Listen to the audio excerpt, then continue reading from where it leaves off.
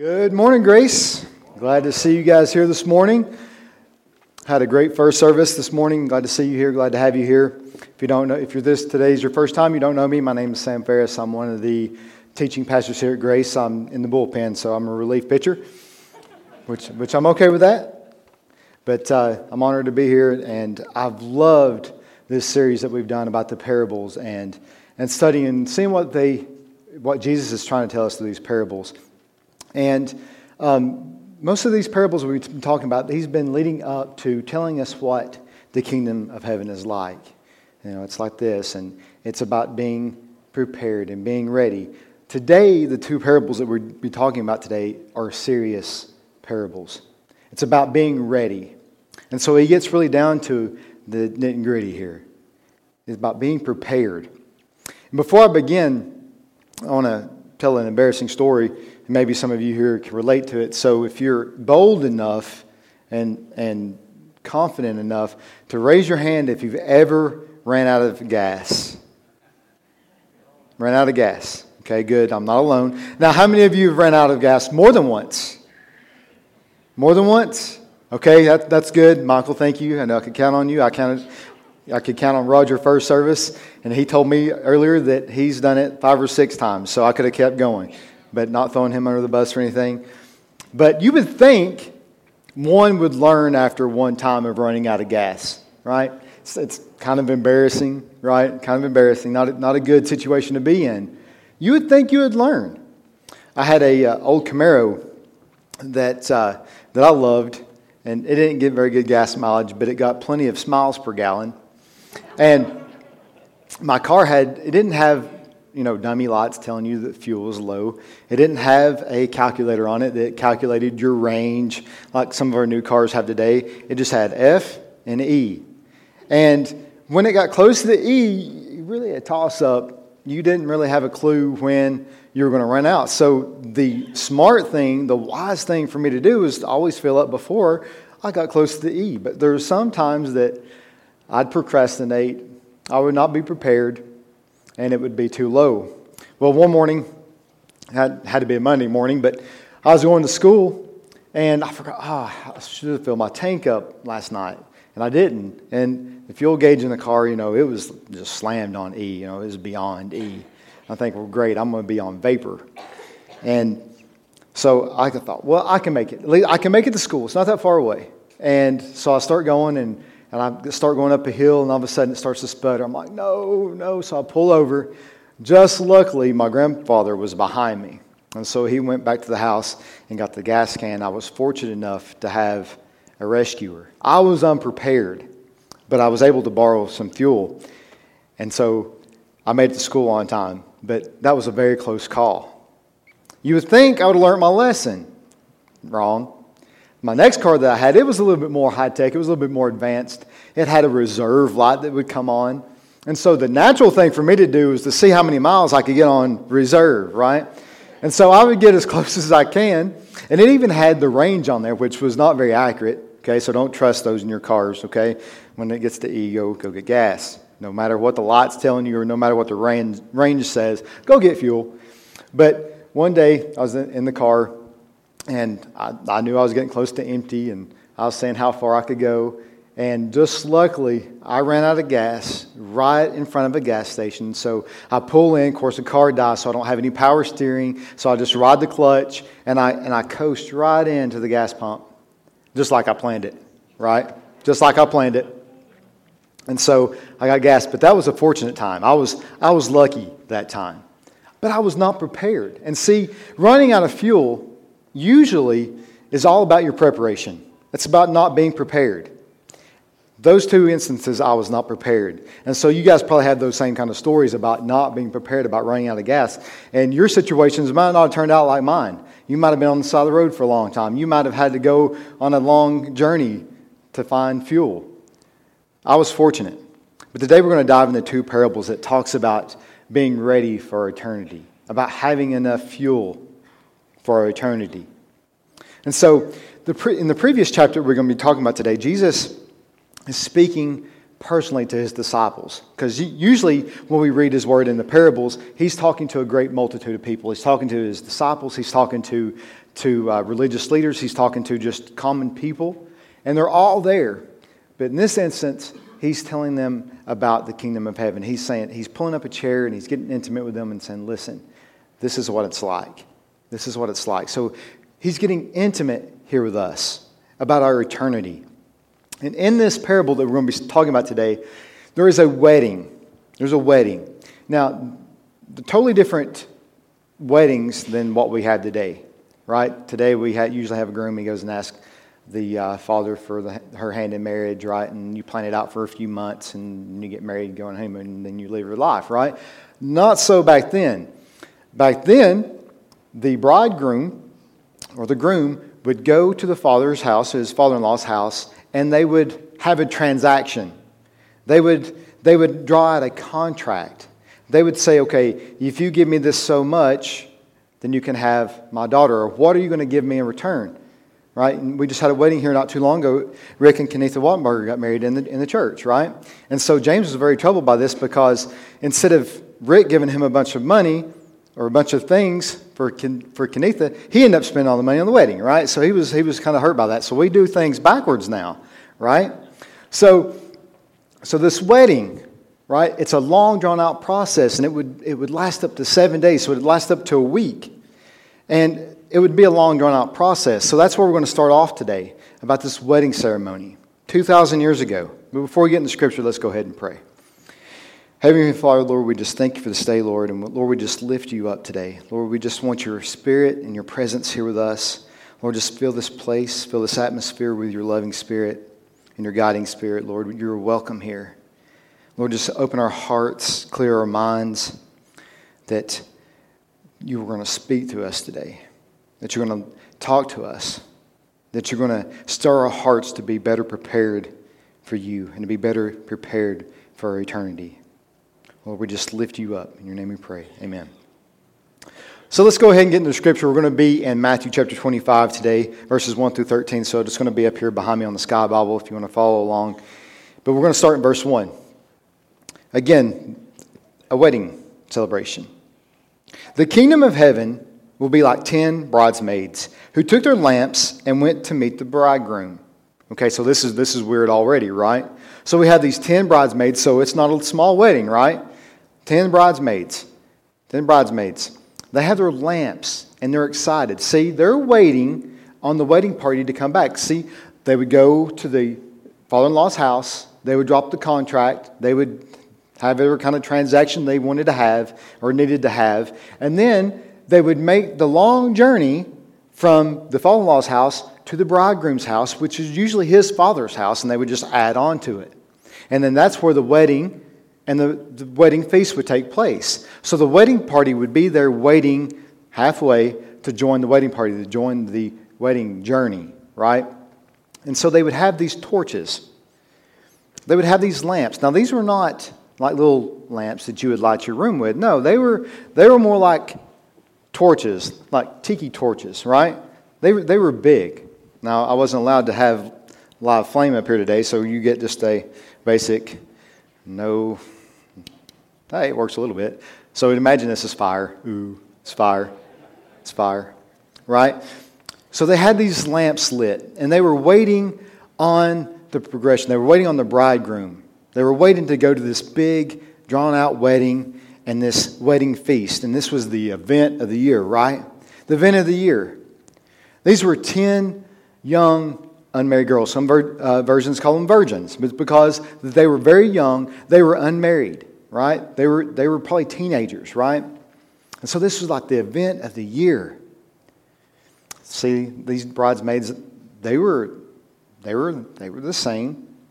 They probably knew each other. They probably got their hair done together. They probably went to the same place to get their nails done, to get ready for the wedding. They probably got their dresses together. You really couldn't tell these bridesmaids apart from the outside, right? They were all dressed the same, right? They all had their torches, but we're going to see a distinct difference between these bridesmaids. See, 5 were wise and 5 were foolish. Now, usually in our weddings today, we have, if you have groomsmen or bridesmaids, you have the matron of honor, then you work your way down from there. Then the last person, they're just lucky to be there, right? We don't like to think that. I'm just kidding. But there was nothing really significant about these 10 bridesmaids. But it does say 5 were wise and 5 were foolish. 5 were wise, 5 were foolish. See, by just looking at them, you couldn't tell. But they were all waiting. They all had their torches. They all had their lights because it was night. I don't know why they had to do all these things at night, but they did. So they had their torches. But only 5 were prepared. 5 were prepared. Verse 2 through 5. 5 of them were foolish, and 5 were wise. The 5 who were foolish didn't take enough olive oil for their lamps. But the other 5 were wise enough to take along extra oil. When the bridegroom was delayed, they all became drowsy and fell asleep. They all became drowsy and fell asleep. See, we see the 5 wise bridesmaids. What separated them? They were wise enough to bring extra fuel, right? Because, let's just be honest, running out of gas usually is preventable, right? It's usually preventable. Just be prepared, right? These 5 wise bridesmaids, they had extra oil for their lamps. See, the 5 that did not take more, Jesus called them foolish. That's kind of harsh, right? I mean, these girls were probably nice, but that's kind of harsh, right? They were foolish. And see, we get the word foolish from the Greek word moros, which is where we get the word moron. So in essence, Jesus is telling us not to be morons.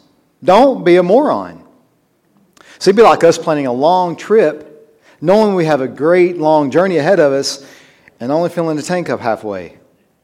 Not bringing any money to get more fuel or passing up every gas station to see how far you can get before you run out. Not very smart. Right?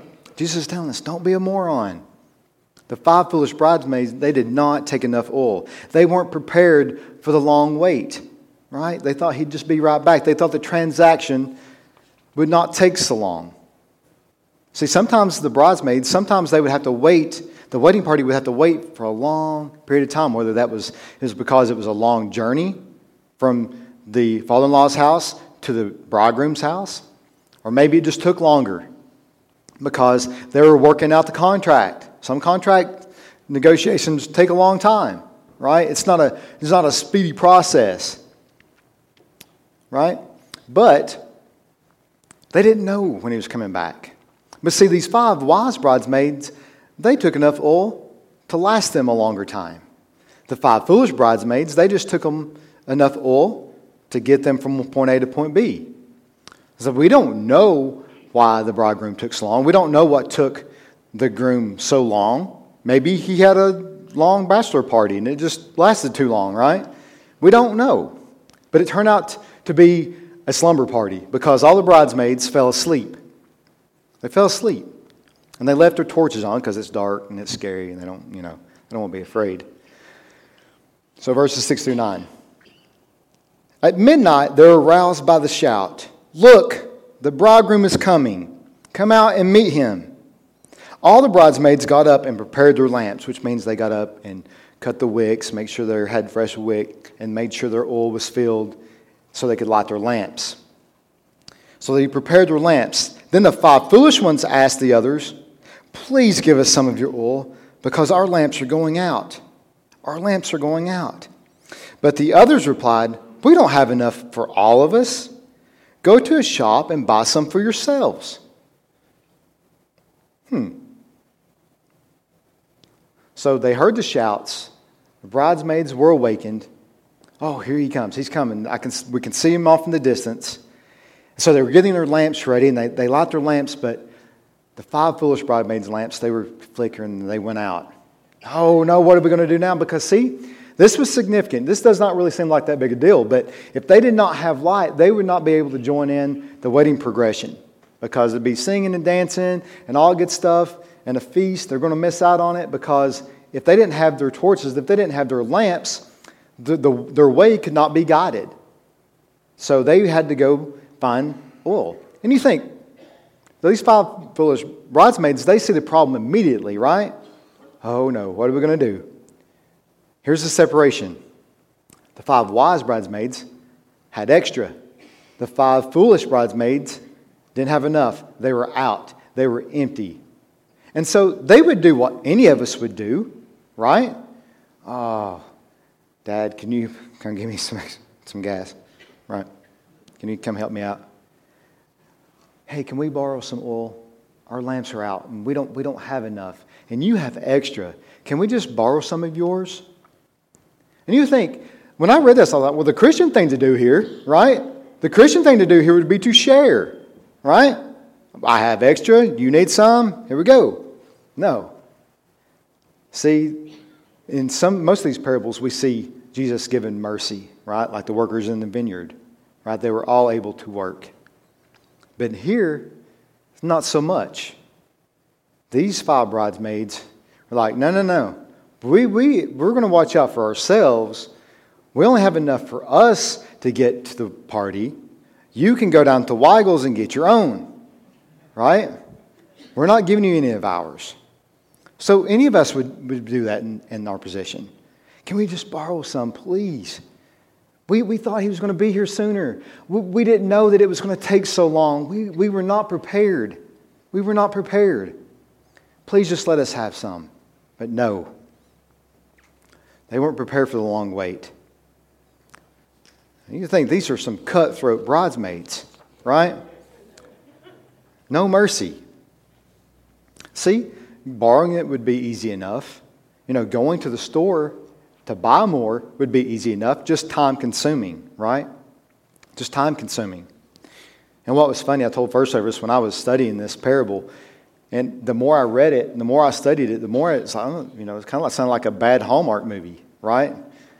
Or a good Hallmark movie. Sorry, ladies. But it was. I started seeing the kind of the humor in it, but it's a serious humor, right? You have these 5 bridesmaids, and they're thinking, well, we're prepared, we get to go, you don't. You lose, right? So they go off and they try to buy their own oil or more fuel. Verses 10 through 13. But here's where it gets serious. But while they were gone to buy oil, the bridegroom came. Then those who were ready went with him to the marriage feast, and the door was locked. The door was locked. Later, when the other 5 bridesmaids returned, they stood outside calling, Lord, Lord, open the door for us. But he called back, believe me, I don't know you. So you too must keep watch, for you do not know the day or hour of my return. Keep watch. You don't know when. 5 bridesmaids were prepared. 5 were foolish and unprepared. 5 of the bridesmaids got to take part in the wedding celebration. 5 were foolish and they were left out. See, this would be a social suicide for them, right?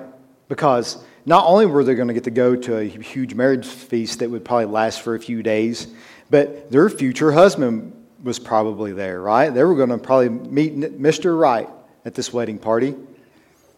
It was their responsibility. It was their duty to be a bridesmaid. And here they were going to be left out. They were going to miss the wedding feast and the wedding and all the things that come with it. They were going to miss the ceremony. They were going to miss the bride being carried over the threshold, whatever, right? They were going to miss out on all of that. And this would have been a slap in the face to them back then. They missed out. This is one time where Jesus shows no mercy. I don't know you. There's no hidden meaning to this parable. I don't know you. 5 were wise. They had extra oil. 5 were foolish. They didn't have enough. They didn't have enough. 5 were let in. 5 were shut out. Banging on the door. Let me in. I don't know you. So there's no hidden meaning. So the bridesmaids in this parable represents us. Represents all of us. The 5 wise bridesmaids represents the professing Christians that have the Holy Spirit living in us. You've made Him your personal Savior. You read the Word and follow it, and you do what it says to your best ability. And you go to Him. You seek Him first. You put Him first in your life. You make Him Lord of your life. That's the only thing that made these bridesmaids wise. It wasn't because they were prettier. It wasn't because they knew the bride longer.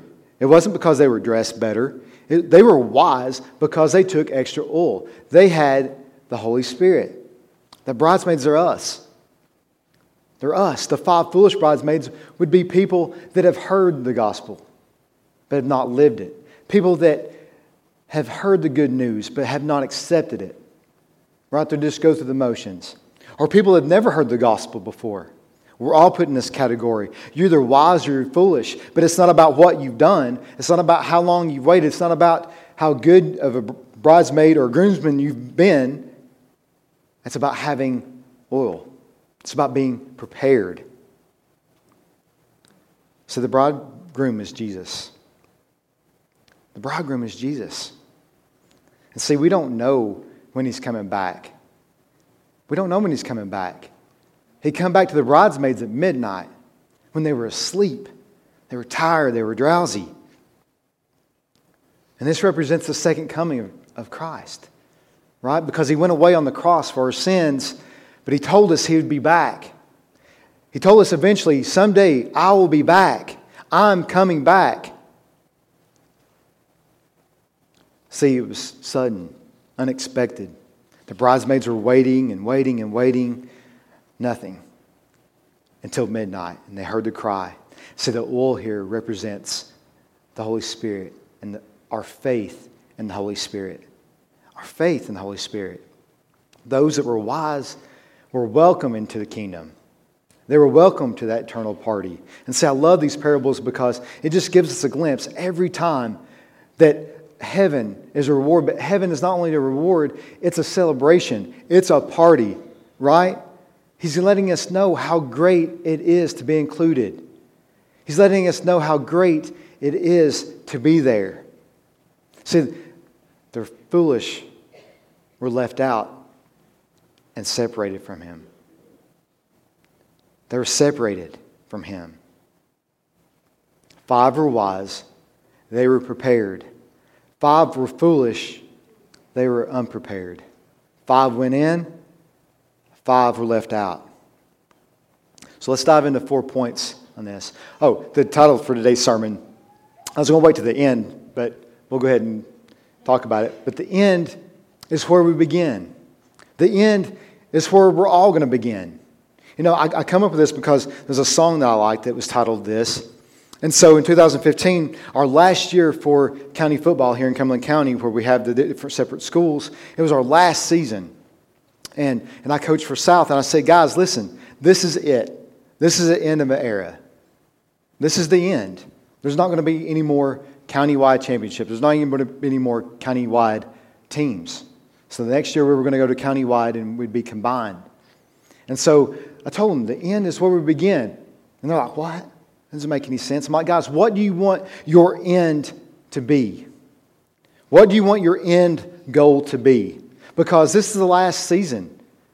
This is the end of an era. And they're like, we want to win the last championship. Right? Like any team would. I'm like, well, if you want to win the championship, we're going to start right now. Because you have to prepare like it's your end. You have to prepare in the beginning. You have to prepare in the now for the end. Because the end is where we truly begin. Because our end is all going to come at some point. Our end is all going to come at some point. And at that end, that's where eternity is going to begin. That's where our forever is going to begin. So for my team, we had to start preparing for the championship then because they wanted a certain outcome. Not to toot our own horns, but we won the championship that year, so it worked. 5 went in. 5 were accepted because they were wise, because they had the Holy Spirit.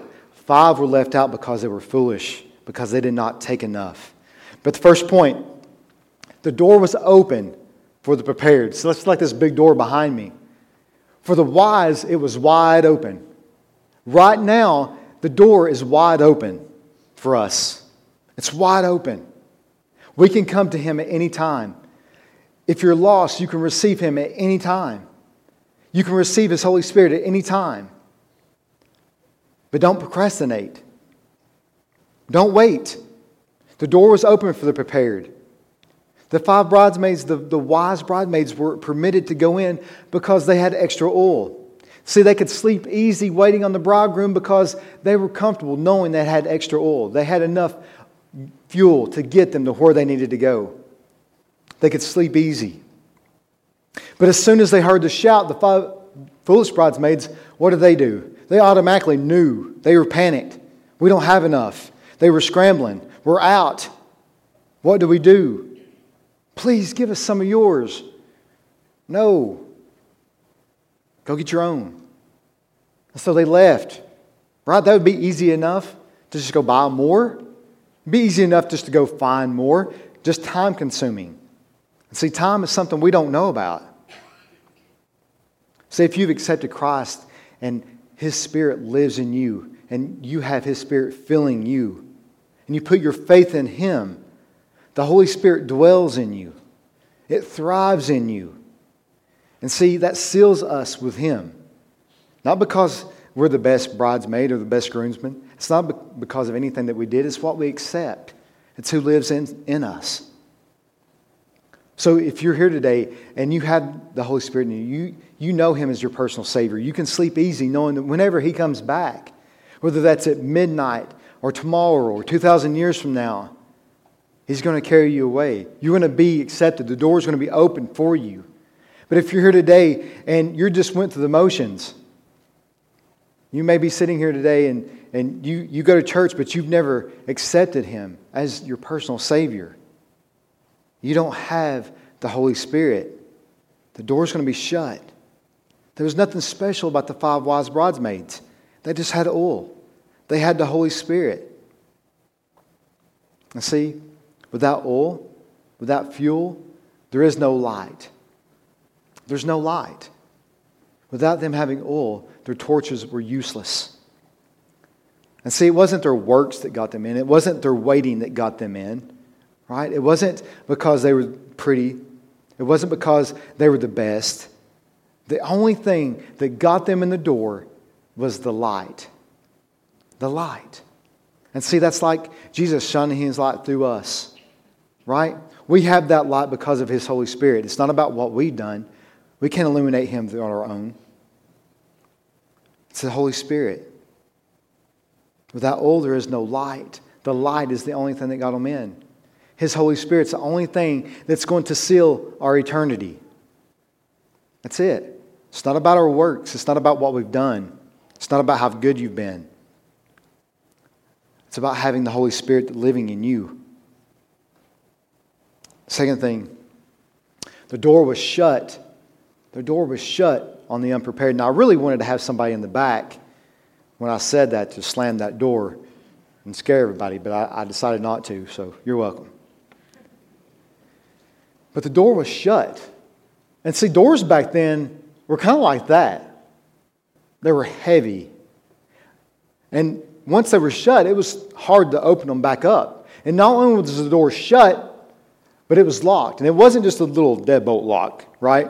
It was huge latches, right? No one or nothing was coming in. It was shut. It was locked. Now, as I was preparing for this sermon, I had a memory flash back to me, and not a very pleasant memory, but it goes along great with this. When I was about 4, so I barely remember. It's one of those memories, most of the things that happened when you were 4 and 5, you don't remember, but this one has stuck with me forever. I was fortunate enough to have spent a lot of time with my great-grandparents. They say it takes a village to raise a child. I'm one of those children that have been raised by villages, and I'll never take that for granted. But I got to spend a lot of time with my great-grandparents before I was in school. My parents were working, so I got to spend time with them. And they had a farm and homestead. And so I was outside a lot. If it was not raining, if it was not snowing, I was outside. I wasn't allowed inside. I guess I was a messy kid. But I still remember to this day, I don't know what prompted me. I still to this day, I don't know. But see, my grandparents, their farm was in Homestead, and their house was on Deep Draw Road. So if you're familiar with Homestead at all, you may not be. Anyway, the farmhouse was on Deep Draw Road, and then my grandparents lived on a house on the same farm, but they lived on Highway 68, right by the highway. Same farm. So I got this great idea. I don't know why, but I wanted to go see my grandma. And so I didn't tell anybody. I'm probably in my diaper, right? And I decided to walk through I don't know if you know this story. I'm sorry if today's the first day you're hearing it. But I walk all the way up this 8-acre field by myself through the cows, dodging cow patties. I don't know if I dodged them or not. I probably walked through them, knowing me. But anyway, I walk all the way up, right? I get to the house because I've made that journey before, but with people. And I was by myself. And I remember going up to the door, and I'd go to turn the doorknob. And I don't know why I thought they were at home. I don't know what I was thinking. I was 4. Give me a break. But I tried to open the door, and it was locked. Well, I start to panic, because now I realize how far away I am, that I'm alone, and there's a big road back here, right? And I just remember, I started beating on the door. And by this time I'm crying. I'm snotting everywhere. I'm crying. I'm scared. And to this day, I could swear that I heard the TV going. I could swear that I heard Young and the Restless in the background. So I just knew my grandma was home. I just knew she was home. And I'm like beating on the door. And I just remember crying. And it's funny, but it wasn't funny then. I was panicked. The door was shut. The door was locked. I wanted in so badly. And I also did not want to go back because I knew my great-grandmother was going to be there. And she was not a lady that showed mercy. I'm going to leave it at that. But I never did that again.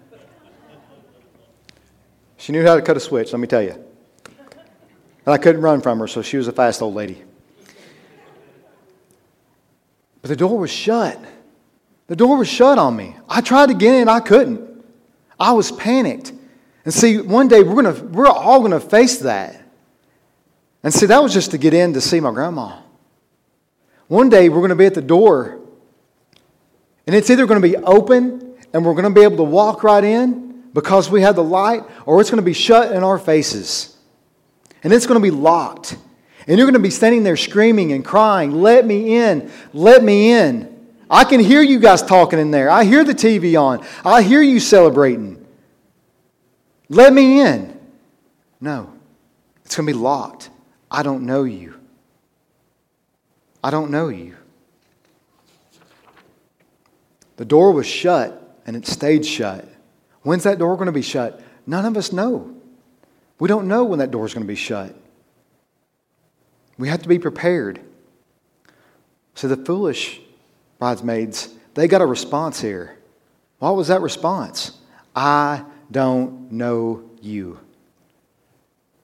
See, I was scared that day. I was scared to tears. I was scared of where I was at and how far away I was, and I was scared to go back to my great-grandma because I knew what was coming. But I went back. That was scary. But I can't imagine any more frightening words than those that we just read. I don't know you. I could imagine that door being locked from the kingdom of heaven and not being able to get in. That's a scary thing. I don't know you. So when Teresa preached a couple of weeks ago, something that she said really stuck with me. And it was talking about her boss that she knew, that always went to church, always went with his wife to church. He probably stood and sung songs. He probably tithed. He did all the walk, right? Yet he didn't have the Holy Spirit at that time. He did everything that you were supposed to do, but he didn't know Christ. He didn't know. He thought, maybe I'm doing a good enough job to get through. I'm doing a good enough job to get through the door. I'm doing just enough. I'm volunteering my time. I've been pretty good. He's going to let me in. I go to church. I've given. But see, some people don't want to fill their tank up with Christ. They think it's going to cost them too much. I might have to change my lifestyle. I might have to change the way I talk, the way I walk, where I go, who I talk to, how I talk to them. Right? And that's uncomfortable. See, these 10 bridesmaids, 5 of them were comfortable because they knew they had extra. They were prepared. The other 5 foolish bridesmaids, they were just there for the party. They had enough to get them by. But they weren't accounting for the long journey. They were not prepared. Some of us are not prepared today. Some of you are not prepared. Do not go out of this room today without being prepared. See, you might have to change your lifestyle. You say, well, he hasn't come back yet. I've got time. Right? And people, since Jesus told this parable, have been prophesizing about when he's coming back. Or he's coming back he's coming back this time. Right? Martin Luther even said that we're living in the end times and we've only got about 100 years to go. He was wrong. Right? He was wrong. Everyone to this point that has tried to predict when Jesus is coming back has been wrong. Year 2000, we thought the world was going to take over because the computers were going to crash, right? 2012, the Mayan calendar was running out. Oh no, we're running out of days, right? People panicked. People panicked. I was on a cruise. I didn't care. I know who lives in me. And if he comes back, whether I'm on a cruise or I'm in bed asleep, I'm prepared. I have the Holy Spirit. Are you prepared today? Do you have the Holy Spirit? See, it didn't work out for the bridesmaids that were not prepared. So he's going to come back, and he's going to come back unexpectedly. He's telling us that over and over and over again. You do not know when I'm coming back. Time to get ready is limited. Number 3, be ready and be prepared. Be ready, be prepared. See, the bridesmaids, they had plenty of time to be prepared, right? It was for whatever reason, the bridegroom was dragging his feet, right? He was taking his time. I don't know if the contract was too long or he had a long bachelor party or whatever, but it was taking him a long time. Maybe he was taking the scenic route. I don't know. But 5 of the wise bridesmaids were prepared. 5 were not. 5 were foolish. They thought they had more time. They were wrong. The Bible plainly states that they were morons. I read a story about a couple that was dating. They just started dating, and this was like the 3rd date, and they made plans. And so the girl, she was getting ready. She was putting on her makeup and getting dressed, getting ready. And 15 minutes went by, and he still hadn't showed up. 30 minutes went by, an hour went by. He hadn't called or anything, so she's getting kind of worried. And an hour and a half went by, and 2 hours finally went by, and she's like, I'm done. He just stood me up. He's forgot. I don't know. So she goes and takes off all her makeup. She spent hours doing that, and she took off her fancy clothes and put up her pajamas and popped up on the couch and ready just to watch TV and cry and eat popcorn. I don't know. And then finally she heard a knock on the door, and it was her boyfriend, and he's like, I am 2 hours late, and you're still not ready. He's going to be late. How late, we don't know. It might be tomorrow. It might be 10 years from now. It might be 2,000 more years from now. We do not know. But we have to be ready when he does come. We have to be prepared. Be ready. Be prepared. It's not about knowing when he's going to come back. It's about being prepared and being ready when he does come. See, the foolish bridesmaids just thought they could borrow their way in. That they could just get in with borrowing oil from other people. And see, some of us might be like that in here.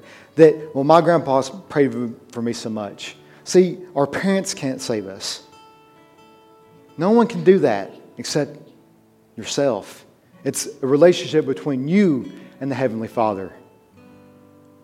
It's only about you. It's personal. See, we see in this parable today that everyone's spiritual responsibility it's on them. Their spiritual condition is on them. It's on you. It's on me. No one has control over that except you. See, spiritual preparation cannot be bought. It cannot be borrowed. It cannot be bought and borrowed at the last minute. Yeah, right now the door's open. But don't think you've got more time, because you don't know. Our relationship with the Father has to be our own. It has to be our own. You're either in or you're out. You're either in or you're out.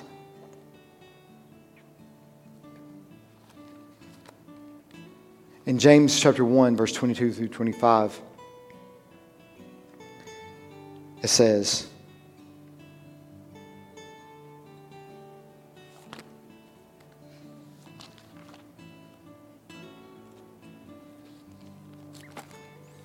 but don't just listen to God's word. You must do what it says. Do what it says. Otherwise, you're only fooling yourselves. Don't be a moron. For if you listen to the word and don't obey, it is like glancing at your face in a mirror. You see yourself, walk away, and forget what you look like. But if you look carefully into the perfect law that sets you free, and if you do what it says, and you don't forget what you heard, then God will bless you for doing it. So how do we be prepared? It's by doing that, by reading the word and doing what it says. Being ready, be prepared. Do what it says. Follow Him. Keep Him first. You're either in or you're out. Just like the song says, you got to keep Him first. We need to seek Him first. We need to want Him first. Above anything else. We cannot put Him off and put Him second or third. He has to be first. That's how you're prepared. That's how you're ready.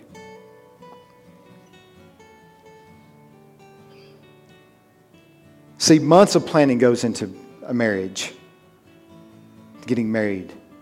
Months of planning goes into having a child most of the time. Months of planning goes into buying a house. Months of planning goes into a career change. You don't just change things automatically most of the time. You plan it out. You weigh pros and cons. Right? But do we place that same importance? Do we plan that same way for the second coming of Christ? Because He's coming back for us. Are we planning the same way? Are we just putting it on the back burner saying, oh, it's been a long time. They've been saying He's going to be coming back for a long time, and it's not happened yet. I've got plenty of time. Do you? Do you?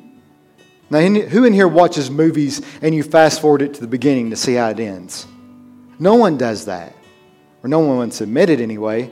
We watch the beginning to find out what happens in the end. But our eternity, we have to be the opposite of that. We have to know that the beginning is our ending. Right? Where we end is our beginning.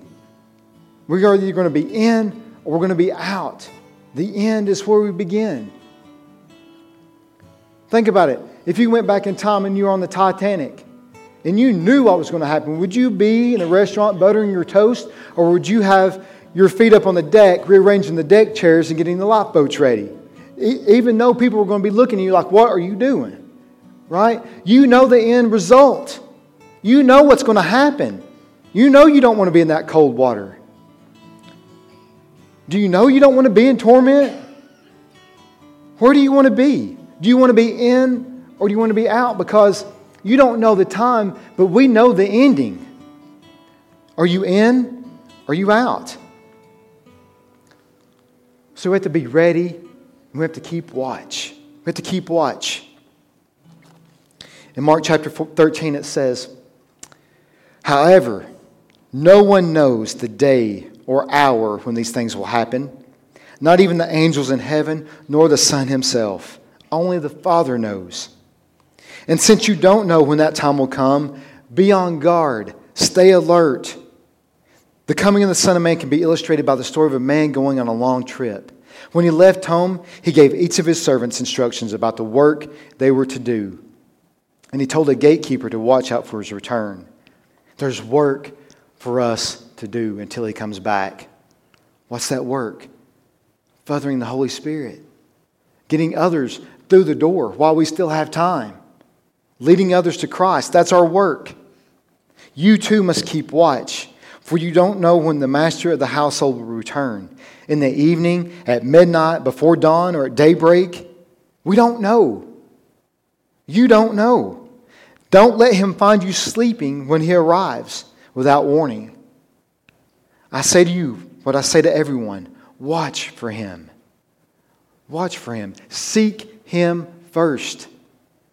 Because one of these days, He's going to come back. We're going to hear the shout. And He's going to come back to get us.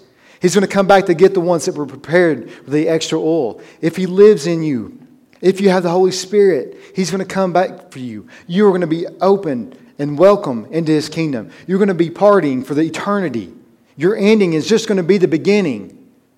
But if you don't know Him and He comes back and you're not prepared, your ending, your beginning at the end is going to be a lot worse, because you're going to be at that door for a long time, crying and knocking, and no one's going to hear you. It's going to be locked. You're going to be left out. Are you in or are you out? For us today, Jesus should be the central focus. We should be waiting on Him, watching out for Him, living our lives for Him, doing what the Bible tells us to do for Him to further His kingdom. That's our job. That's the work that we have to do. And keep watch. You know, when I heard keep watch, I keep thinking about the veterans in World War II, where they'd be in the foxholes and they would be paired up, and one guy would always keep watch while the other one was slept. Because if both of them fell asleep, that was not a good thing. We have to be that same way. We have to be watching out for each other, because we do not know when He's coming back. We cannot be caught sleeping. We have to be ready, and we have to get others ready, because we do not know when He's coming back. I love this parable because Jesus is being predicted. He's being imaging with being a bridegroom. The image of Him being a bridegroom. It kind of sounds weird, right? But He tells us in John chapter 14 that He's going to prepare a place for us in His Father's house. There are many mansions. I'm preparing those for you. One day I'm going to come back and take you to my house. So like I said, these weddings back in the day, they were built onto the Father's house. And then they were built on again. He's preparing a place for us to spend eternity. All we have to do is accept it. All we have to do is keep our lamps full of the Holy Spirit. The light is what's going to get us in. Do you have that light today? Do you have that light today? Let's bow our heads. Heavenly Father, we just thank You for Your word today. We thank You for the parables that You're teaching us. Lord, I pray today that if there's anyone here today that does not know You, that has never accepted You as their personal Savior, that they're not prepared, they're not ready, Lord, You're giving them an extra chance. They have a chance today to accept You. They have a chance today to be filled with Your Holy Spirit. Lord, let today be that day. Lord, for the rest of us here, that maybe our tank's running low. Maybe we're not walking the way we need to walk. We're not talking the way we need to talk. We're not keeping watch good enough. We're not working good enough. Lord, let us be more on fire for You. Because it's our job to be on watch and to be ready and be prepared and to get everyone else prepared while we still have time. Lord, just thank You. Lord, if there's anyone here today that needs You, Lord, just let them come to You. Lord, just let us seek You first. We want You first. Lord, above everything else, we want to follow You. In Jesus' name we pray. Amen.